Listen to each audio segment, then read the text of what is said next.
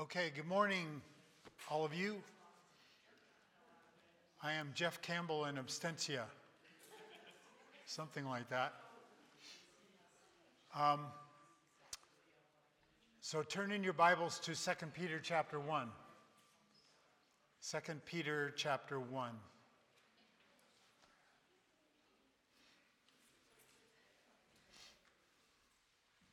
There are handouts out there that you can use for note-taking.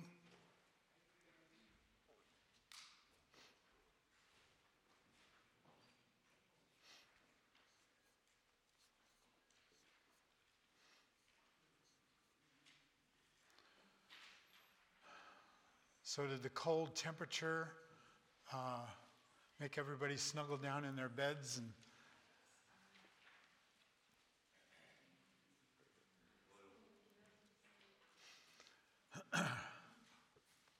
All right, let's pray together, and then I'd like to start reading at chapter 1, verse 16, just to review, get your memory going. Lord, thank you so much for this wonderful passage. Your whole word is wonderful, and each part is informing our minds and our hearts to worship you, to trust you, to esteem highly your word. And Lord, may this passage this morning equip us to have discernment regarding false teachers. Thank you, and I pray that you would be our teacher. In Jesus' name, amen. Okay, let's start at verse 16. We do not follow cleverly devised tales. We did not follow cleverly devised tales when we made known to you the power and coming of our Lord Jesus Christ. But we were eyewitnesses of his majesty. For when he received honor and glory from God the Father, such an utterance, or literally such a voice as this, was made to him by the majestic glory. This is my beloved Son, with whom I am well pleased. And Peter says, we ourselves heard this voice made from heaven when we were with him on the holy mountain. So as you know, this was the Mount of Transfiguration experience where Peter, James, and John were with Jesus, and he was glorified, shining brightly, and God the Father spoke, and they heard his voice. Then verse 19, so we have the prophetic word made more sure.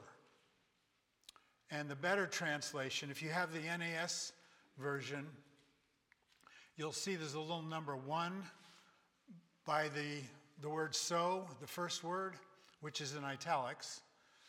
And that lets you know it's not there. The better translation, more literal, is we have the even more sure prophetic word. Then he says, to which you do well to pay attention, as to a lamp shining in a dark place, until the day dawns and the morning star arises in your hearts. But know this, first of all, that no prophecy of Scripture is a matter of one's own interpretation. And let me just comment that verse is a little awkward to translate. A better translation, according to the MacArthur Study Bible, would be, this is not about interpretation so much as it is about the source, the origin of Scripture. So the idea is that the word interpret means loose or untie. So the idea is that no human being can loose or untie God's word. But the Holy Spirit, as we know from 2 Timothy 3, was the one who breathed it out. It's not a matter of, as verse 21 says, no prophecy has ever been made by an act of human will, but men moved by the Holy Spirit spoke from God. So that section leads up to the first word in chapter 2, but. But in spite of the fact that we have the more sure word of prophecy, false prophets also arose among the people, just as there will also be false teachers among you, who will secretly introduce destructive heresies, even denying the master who bought them, bringing swift destruction upon themselves. Many will follow their sensuality, and because of them the way of truth will be maligned. In their greed, they will exploit you with false words. Their judgment from long ago is not idle, and their destruction is not asleep. For if God did not spare angels when they sinned, but cast them into hell, and committed them to pits of darkness reserved for judgment, and did not spare the ancient world, but preserved Noah, a preacher of righteousness, with 7 others, when he brought a flood upon the world of the ungodly, and if he condemned the cities of Sodom and Gomorrah to destruction by reducing them to ashes, having made them an example to those who would live ungodly lives thereafter, and if he rescued righteous Lot, oppressed by the sensual conduct of unprincipled men, for by what he saw and heard, that righteous man, while living among them, felt his righteous soul tormented day after day by their lawless deeds. Then, because all of that's true from the past history, the Lord knows how to rescue the godly from temptation and to keep the unrighteous under punishment for the day of judgment, and especially those who indulge the flesh in its corrupt desires and despise authority.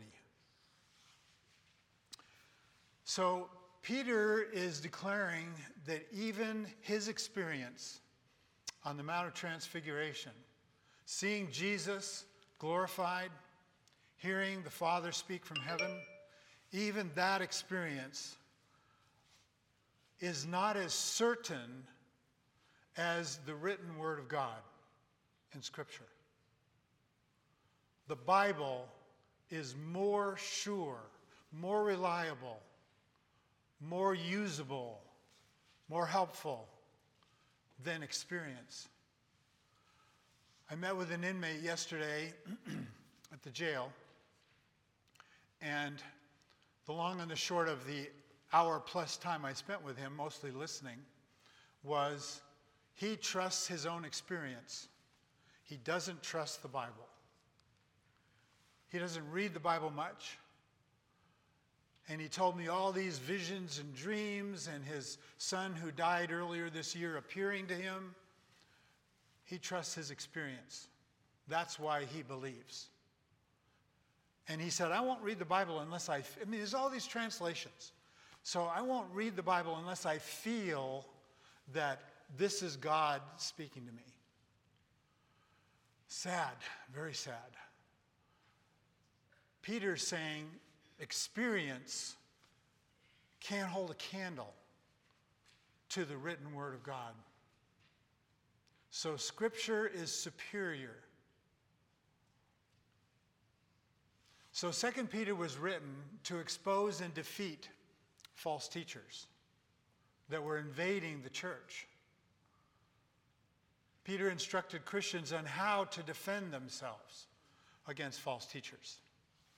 And I want to give you 3 ways that we find in the book of 2 Peter, coming up to chapter 2, how to defend yourself. Do you know, even off the top of your head, how to defend yourself against false teachers? Here's 3 ways. First, know salvation. Know the Bible's doctrine of salvation. Know what being regenerate really is, truly is. What the evidences of true saving faith are. So know salvation, the doctrine of salvation. Second, know the Scriptures. Know that the Bible is truly the inspired Word of God. Like we just read in the end of 2 Peter 1, and also 2 Timothy 3. Know that the Bible, the written word, is sufficient. I love 2 Timothy 3:17, where it says that the man of God, the Christian, is thoroughly equipped for every good work, made adequate by the Scripture. There is nothing that we need in our fight against our own flesh, against the devil's lies and deceptions, against the world. There's nothing that we need that is lacking in Scripture. The last one, know the salvation, know Scripture, and then know your enemies. That's our outline for today. Deception is their weapon for infiltration, and doom is their destiny. Now, Maddie, if you would run that video right now, I want you to listen to this. From Miss Pentecost? Oh, thank you. Yeah, you like her eyeshadow. That's great. Yeah. Yeah, maybe she'll let you borrow it when thank you're older, you. when you're allowed to wear makeup. Oh, wait. You like her eyeshadow. That's great. Hold on. Yeah. So you all of a sudden One got of the audio things I back think there. is great about Miss Pentecost is she reminds us that we follow a God. Okay, let's who start calls it over, us to okay? not conform. Any questions for Miss Pentecost? Okay, this My point is, if you this tell is them, an Episcopal priest who is at a Sunday school class in his church. And here's what he says. Okay, go ahead, try it again. No. And to not be bound by the ways that the world confines us sometimes. That, Okay, that so we're that's supposed to live differently. audio isn't working. So start it again and I'll play my audio. Do you have any questions for Miss Pentecost? Okay, turn your audio off, please. For Miss Pentecost? Oh, thank you. Yeah.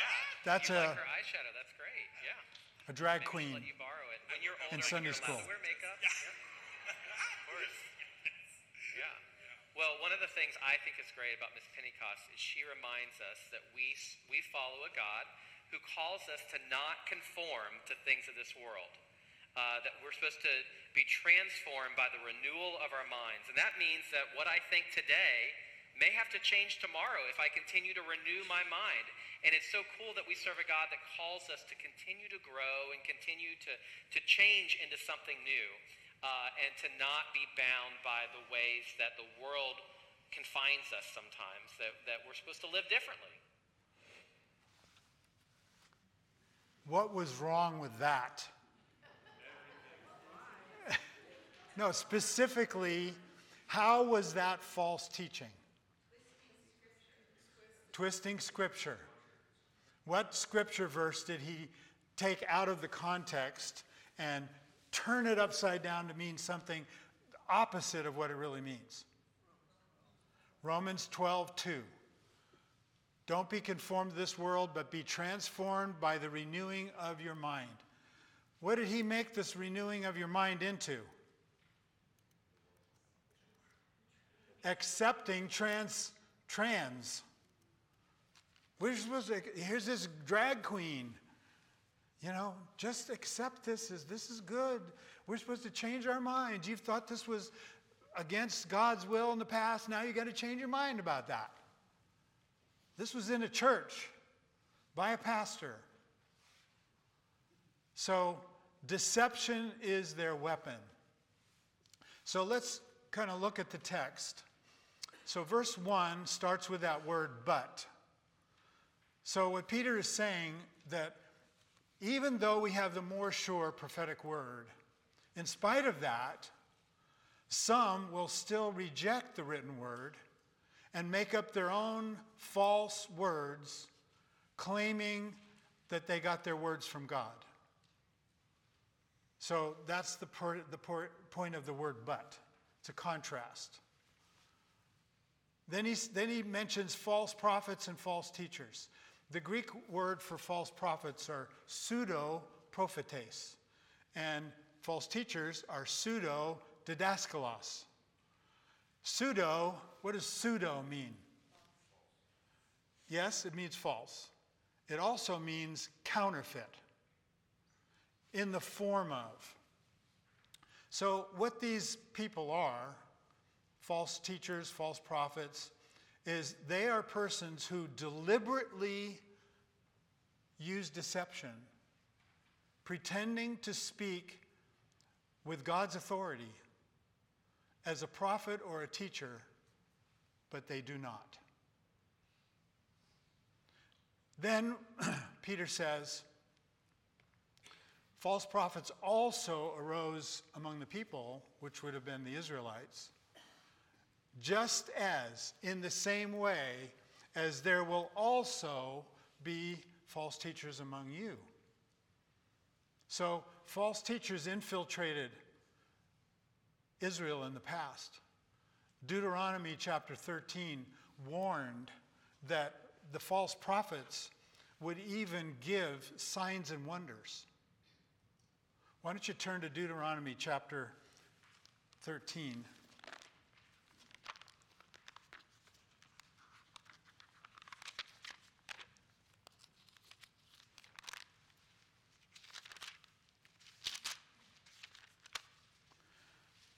So verses 1 to 5, it says, if a prophet or a dreamer of dreams arises among you and gives you a sign or wonder, and the sign or the wonder comes true,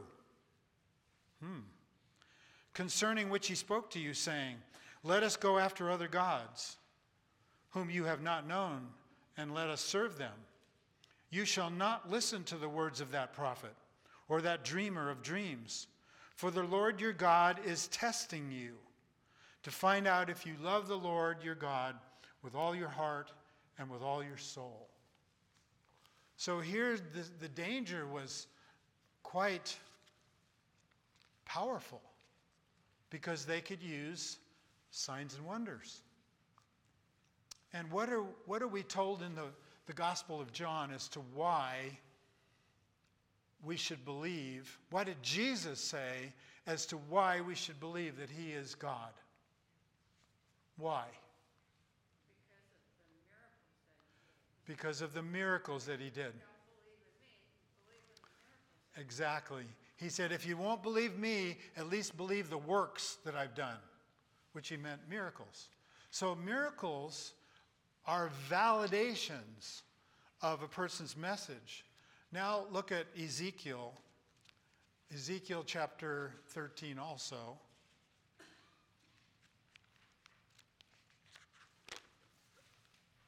Verses 1 to 3.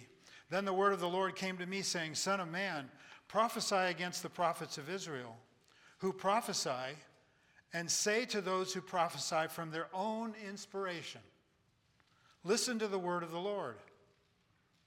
Thus says the Lord God, woe to the foolish prophets who are following their own spirit and have seen nothing.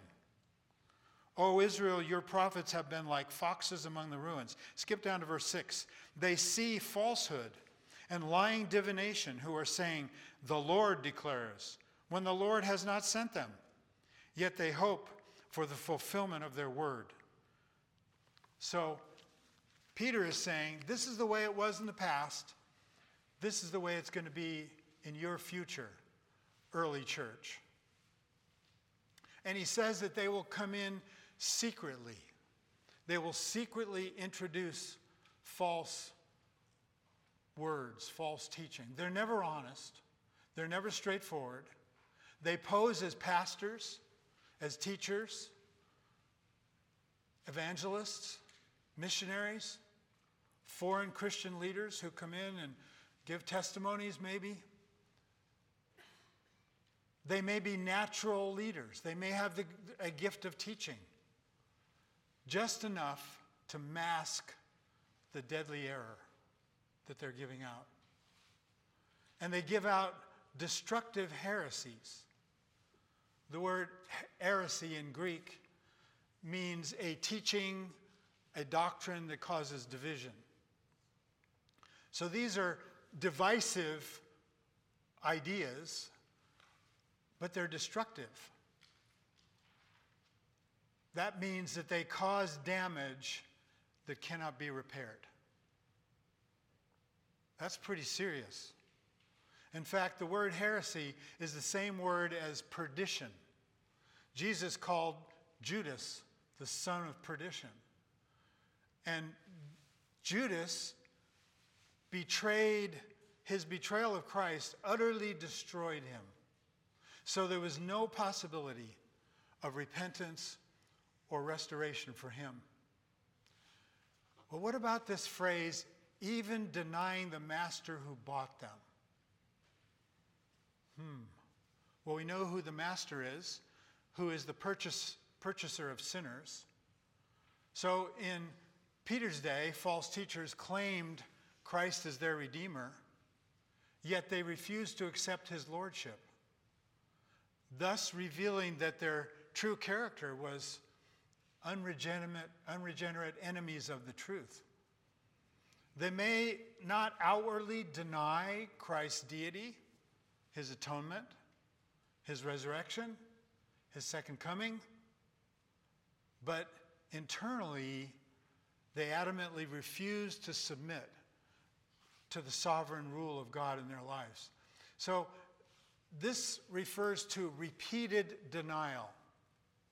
They keep on teaching false doctrine. Even when they're confronted, they'll defend themselves, they'll argue back, they'll keep on. But what about this phrase, bought by the master? How can these false teachers have been bought by Christ?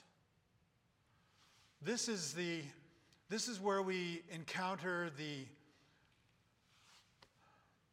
discussion, we'll call it, the debate on the extent of the atonement. Well, are we to understand that Christ's sacrifice on the cross, his blood paid for the sins of these false teachers? It says they're bought by the master. It could sound like that, but wait a minute. It says they deny the master.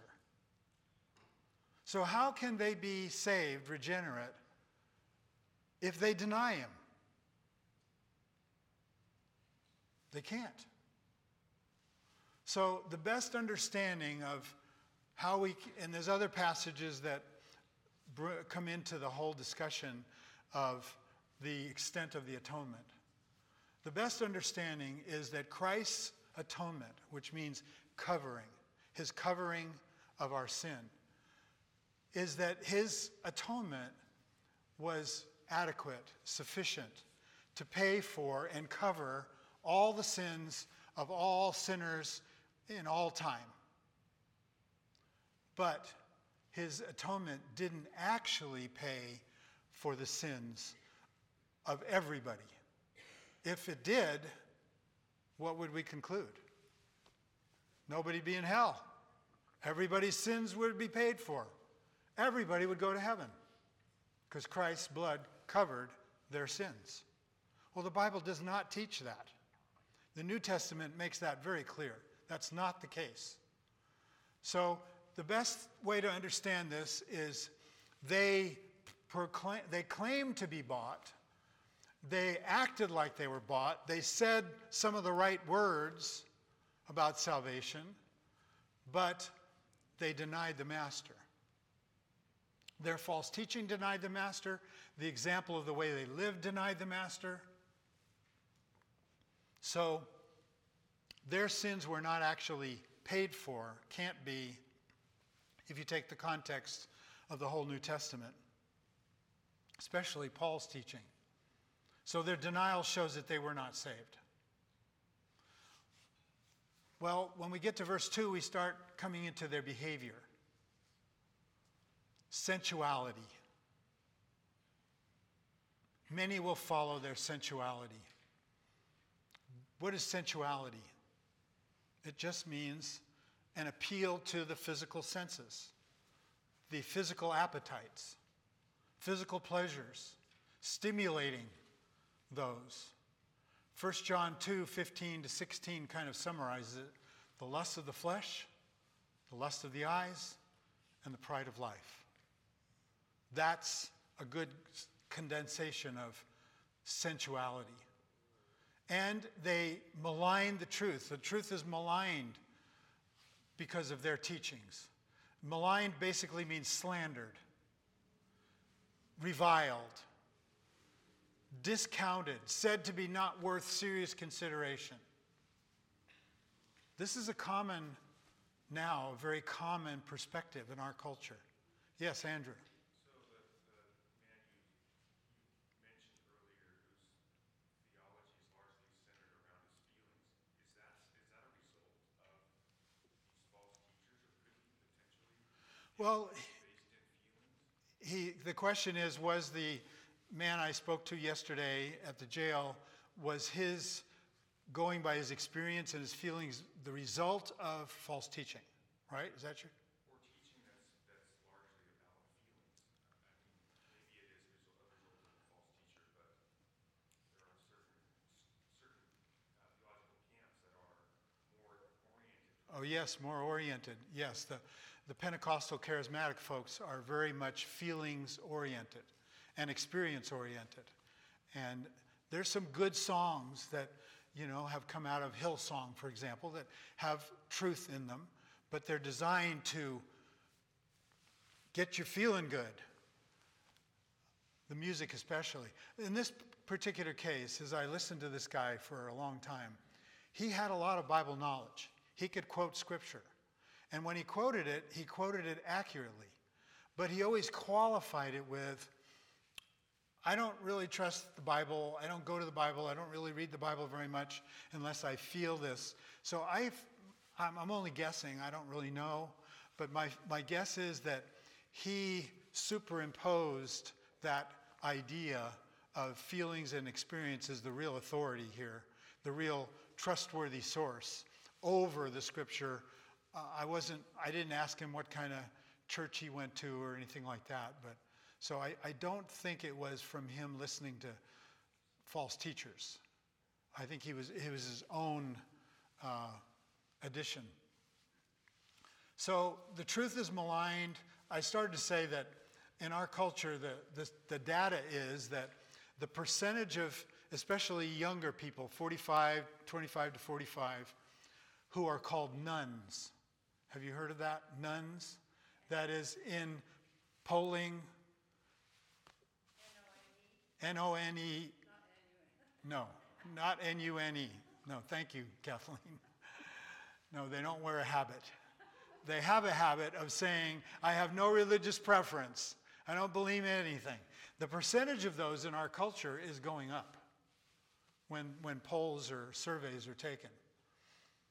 And then it mentions greed. So these false teachers are sensual. The truth is maligned because of them, and they're greedy. They love money. Successful, prominent false teachers today, if you ever saw that movie, American Gospel, if you haven't seen it, I'd highly recommend it. In fact, there's two of them, isn't there? American Gospel 2 or something like that. Benny Hinn's nephew, Coastie Hinn, who traveled around with him on their private jet and stayed in exotic, luxurious hotels and resorts. Who is the other guy? There's Creflo Dollar and Stephen Furtick. They were all mentioned in there. There's another guy I can't think of. Anyway, he has a huge mansion. They fly over the top of these. This is common, but I want to warn you. Not all false teachers live in visible greed. If there's a false teacher who isn't wealthy and driving around in a limo and has his own private jet, that doesn't mean he or she is not a false teacher. So we go by what they teach. They exploit, that is, their users. They manipulate people by their deception for their own personal gain. the comfort that Peter offers to us is that their destruction is not asleep. Their destruction is not asleep. That was very comforting to me just a few months ago when I was very foolish and I believed some scammers who called me on the phone and pretended. And because I had experienced fraud on my bank accounts in the past several times, I believed them and lost a large sum of money. My comfort is their destruction is not asleep. And that's the comfort that Paul gives. So the second section, verses 4 to 10a, is doom is their destiny for their iniquity. Doom is their destiny. So if you look at verse 3, it says, their judgment from long ago is not idle, and their destruction is not asleep. So their judgment, when their guilt is exposed, the falsity of their words is laid out clear so it's easy to see.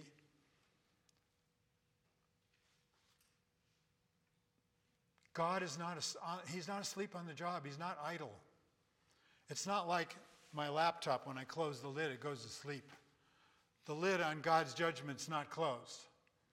It's waiting his time. And then Peter goes on to give assurance to the readers of this epistle of his that God's actions in the past, both actions of wrath and judgment on false prophets, on wicked people, and his rescuing, like rescuing Noah and Lot and their families. So in verse 4, Peter says, God did not spare angels when they sinned, obviously demons. God's not like too many district attorneys these days who won't prosecute lawbreakers. Let them out on the streets to recommit their crimes. If you ever listen to John McGinnis on KFBK at 3 o'clock in the afternoon, he talks about it a lot, former sheriff of Sacramento County. District attorneys not prosecuting. Peter's point is God is not like that. Though God is long-suffering and patient, he hasn't left demons unaccountable. They're being housed in the prison of the bottomless pit. This is the place, remember when Jesus was in the Gentile area across the Jordan, and he cast a demon out of the man in the tombs? And there were, 40 demons? A whole bunch of demons. How many? Legion, that's right. Legion. And so they pleaded with him, don't cast us into the bottomless pit. Cast us into the pigs. So he cast them into the pigs.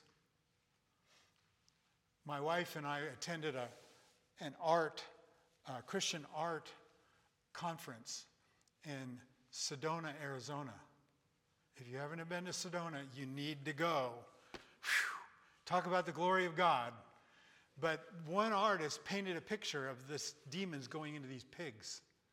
And if you can picture it in your mind, here's the bank of the Sea of Galilee with a hillside coming up covered with grass, and 2 pigs in the foreground are in the water on their way down. Their mouths are open. You can hear their squeals, and it's such a graphic picture.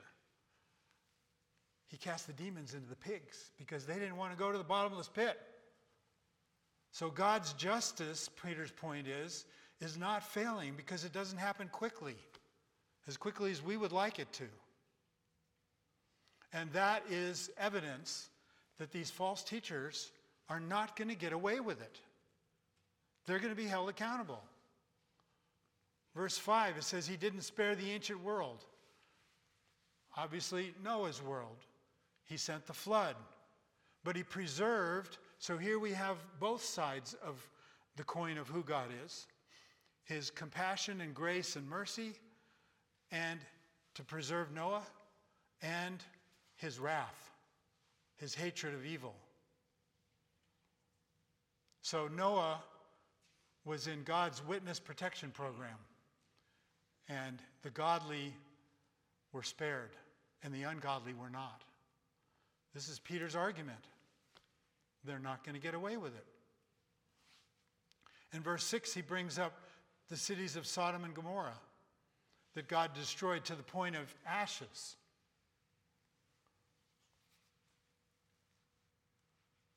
Sodom and Gomorrah are still remembered today. In fact, there are some people, I don't know what they are, adventurers, archaeologists, who claim to have discovered the remains of Sodom and Gomorrah. I don't know if it's really that or not. But remember, Peter was warning those people in the first century. These were in the past among the Israelites. They're going to be among you also. Are you familiar with Proposition 1? You should be. The Christian Resource Institute has exposed Proposition 1 that's on our ballot right now. And they say that it creates an unprecedented right for minors to undergo medically unnecessary gender transition surgeries. And the Alliance Defending Freedom concluded that Proposition 1 will interfere with the right of parents to raise, quote, raise and educate their children by cutting parents out of any of the children's medical decisions that fall under the intentionally vague wording of reproductive freedom.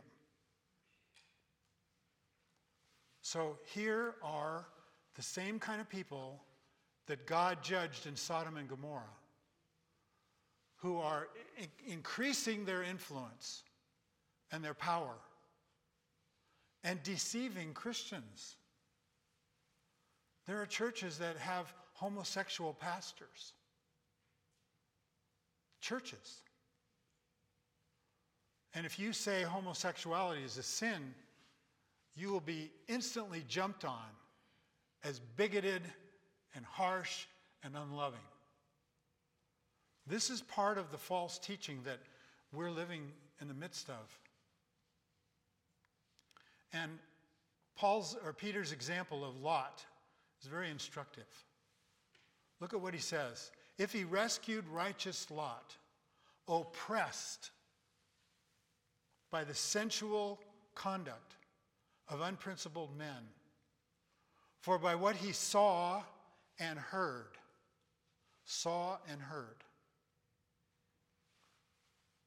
do we see the sensual conduct that is allowed, even supported by false teachers? Do we see it? Is it visible? Is it easy to see? Of course. Do we hear it? Well, Lot, according to Peter, was oppressed. That's a Greek word that means, it's a combination of the word down and the word labor. So oppressed means to be weighted down with labor of trying to live righteously amidst a constant barrage of visual and auditory evil and deception. I spoke to a young woman a while back who quit a good-paying job because the environment that she worked in was full of swearing and dirty jokes and I don't know what all else. And it just wore her down. And she just finally said, I can't do this anymore.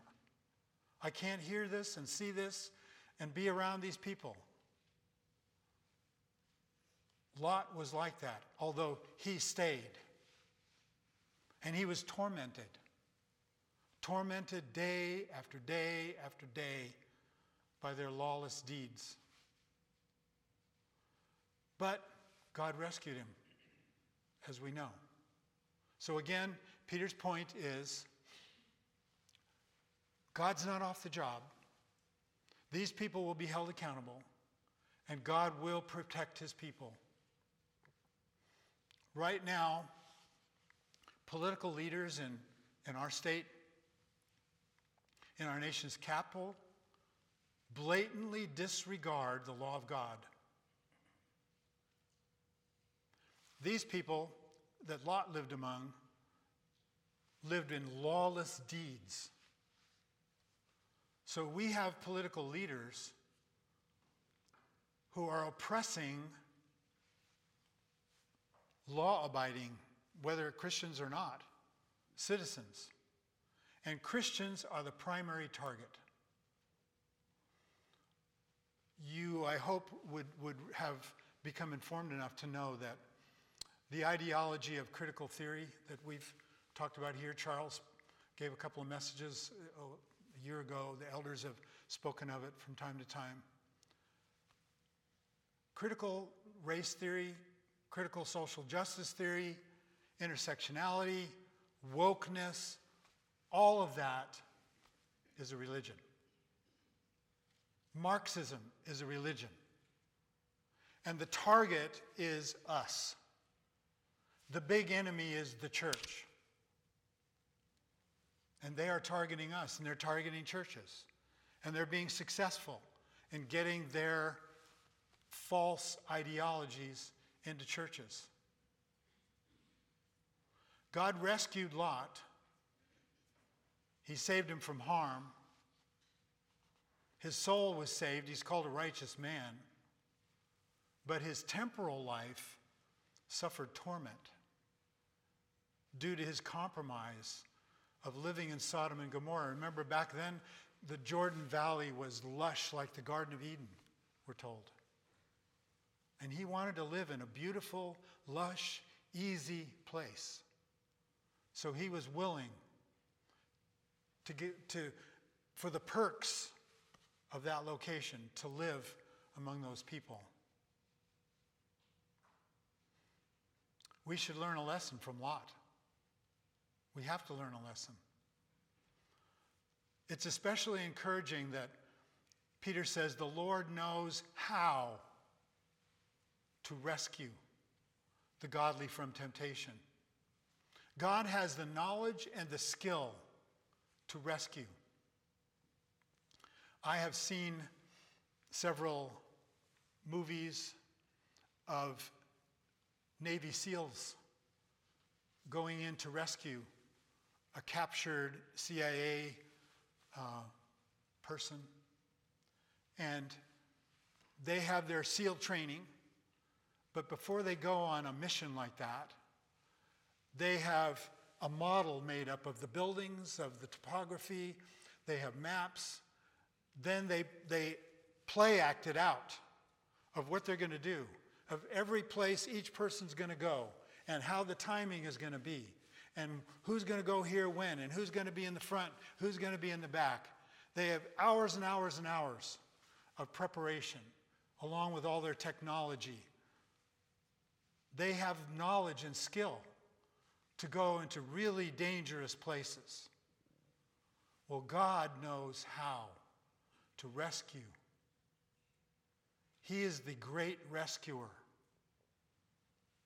He knows exactly who the enemy is. He knows where they're going to be. He knows how to rescue his people out of that danger. And then when we get to verse 10, it says that they despise authority. They indulge the flesh, and they despise authority. Those two things go together.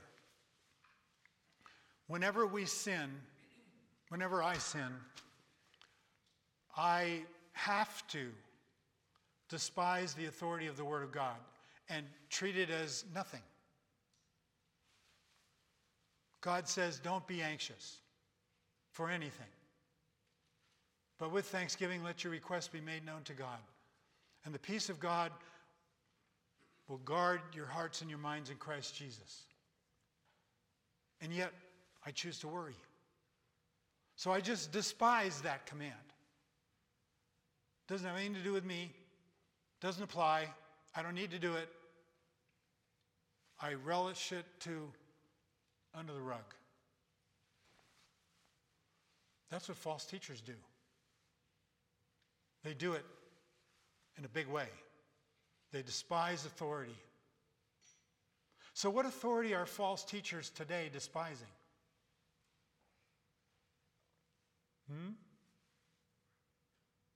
What authority? God's Word. Yeah. God's Word is the ultimate authority.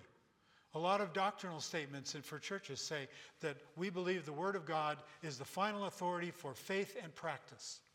What we believe and how we live our lives. Well, what are false teachers, what authority are false teachers denying and despising today? The same. The Word of God. According to Scripture, all people are made in the image of God, right? Genesis 1.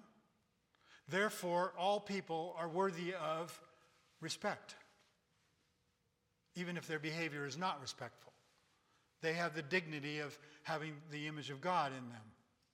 So for Christians, prejudice, whether in favor or against a certain people group, is forbidden in Scripture.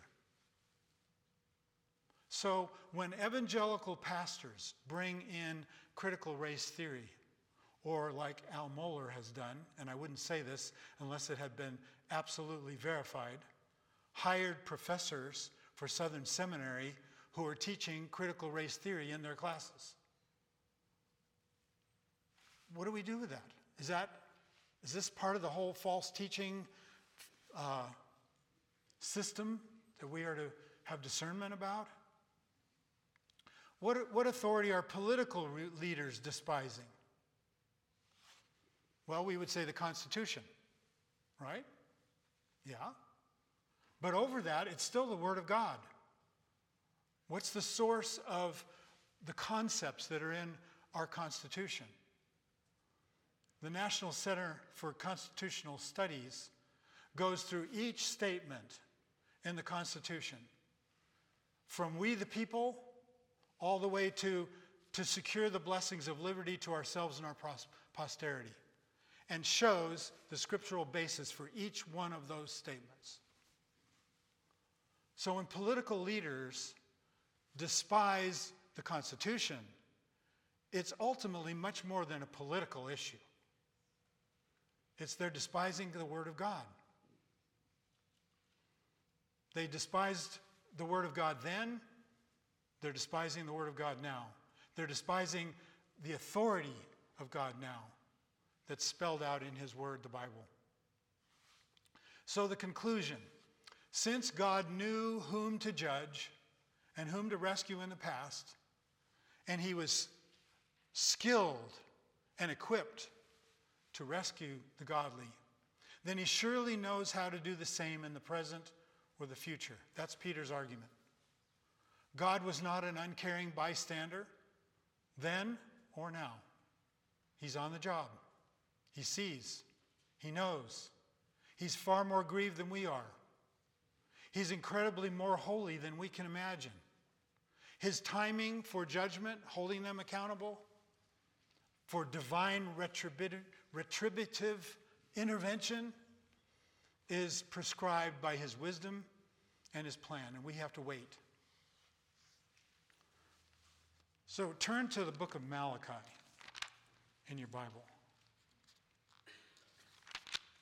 Malachi chapter 3, verse 16. My Bible titles this the Book of Remembrance. Then those who feared the Lord spoke to one another, and the Lord gave attention and heard it. So who are these people that are speaking to one another? Those who feared the Lord. And the Lord gave attention and heard. And a book of remembrance was written before him for those who fear the Lord and who esteem his name.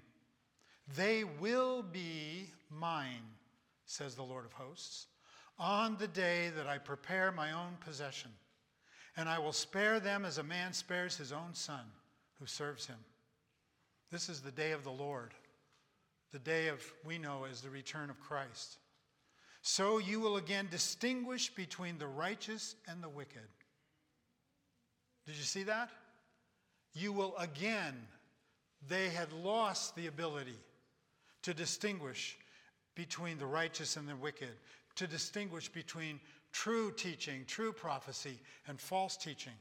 And the Lord is promising that in the future, when he comes and restores all things, then they again will be able to distinguish between the one who serves God and the one who does not serve him. For behold, the day is coming, burning like a furnace, and all the arrogant and every evildoer will be chaff.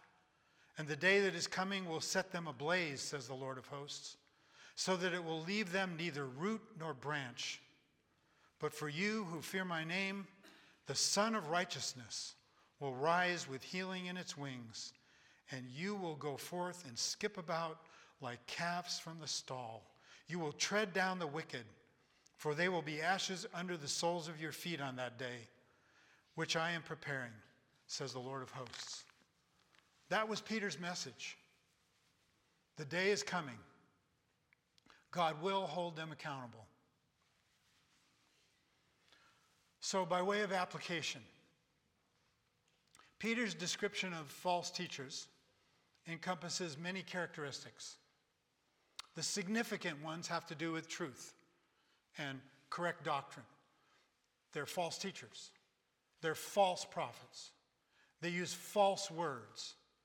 They introduce destructive heresies. The truth is maligned because of them. So the focus is primarily on the truth. But in addition to that, they're sensual, they're greedy, they're secretive. Jude 3 says, I felt the necessity to write to you, appealing that you contend earnestly for the faith that was once for all handed down to the saints. The faith refers to the body of truth that we believe, that we trust, that we have faith in. So let me ask you some questions. I want to try to get down to where the rubber meets the road.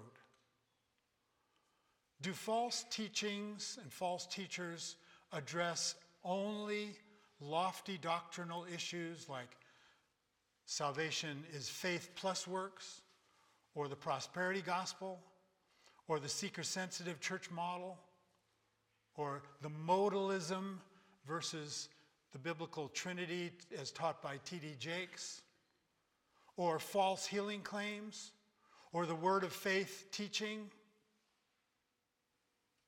Is that really all? I mean, those are big and very important things.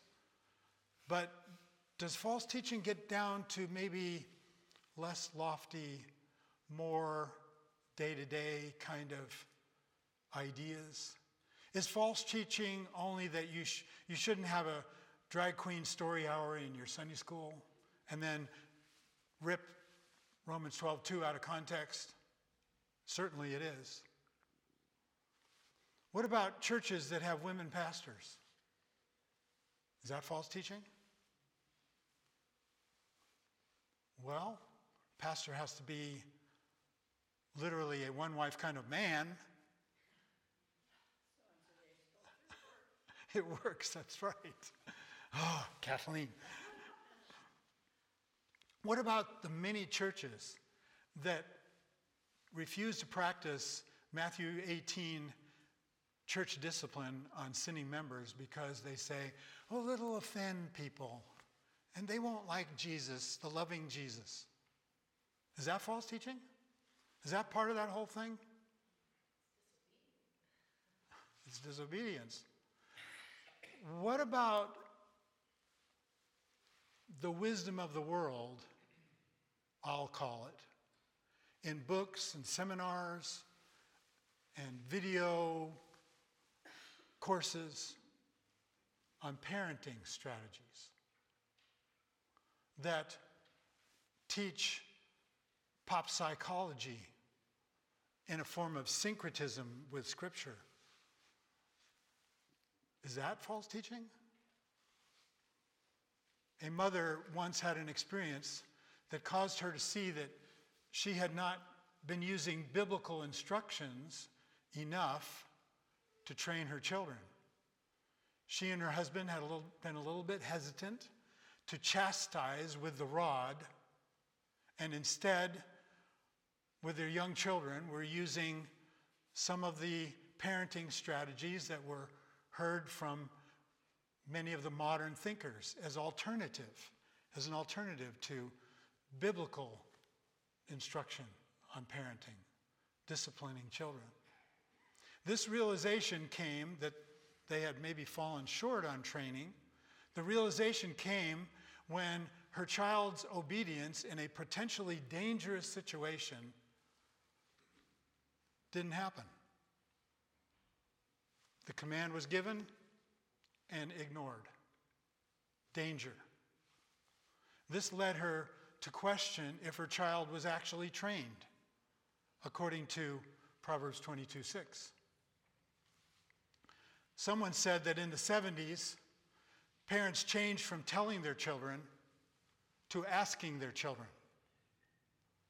Is that from the influence of false teaching? Is that in the church?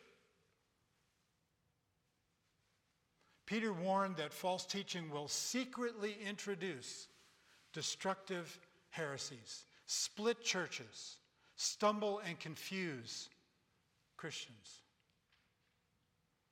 So to guard yourself and your family against false teaching, this requires that you have biblically informed discernment and that you have courage to resist pop trends and even possibly to be considered narrow or harsh, unkind, unloving. We've practiced church discipline here, and we have been accused of being unloving, legalistic. We can take as our comfort that their destruction is not asleep. In His way, in His time, God will hold them accountable. And you know what? One of His tools for doing that is us.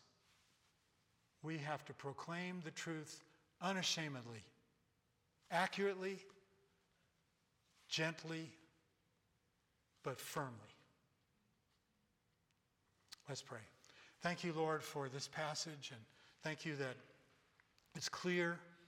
It's not hard to understand. Like most of your word, it's right there.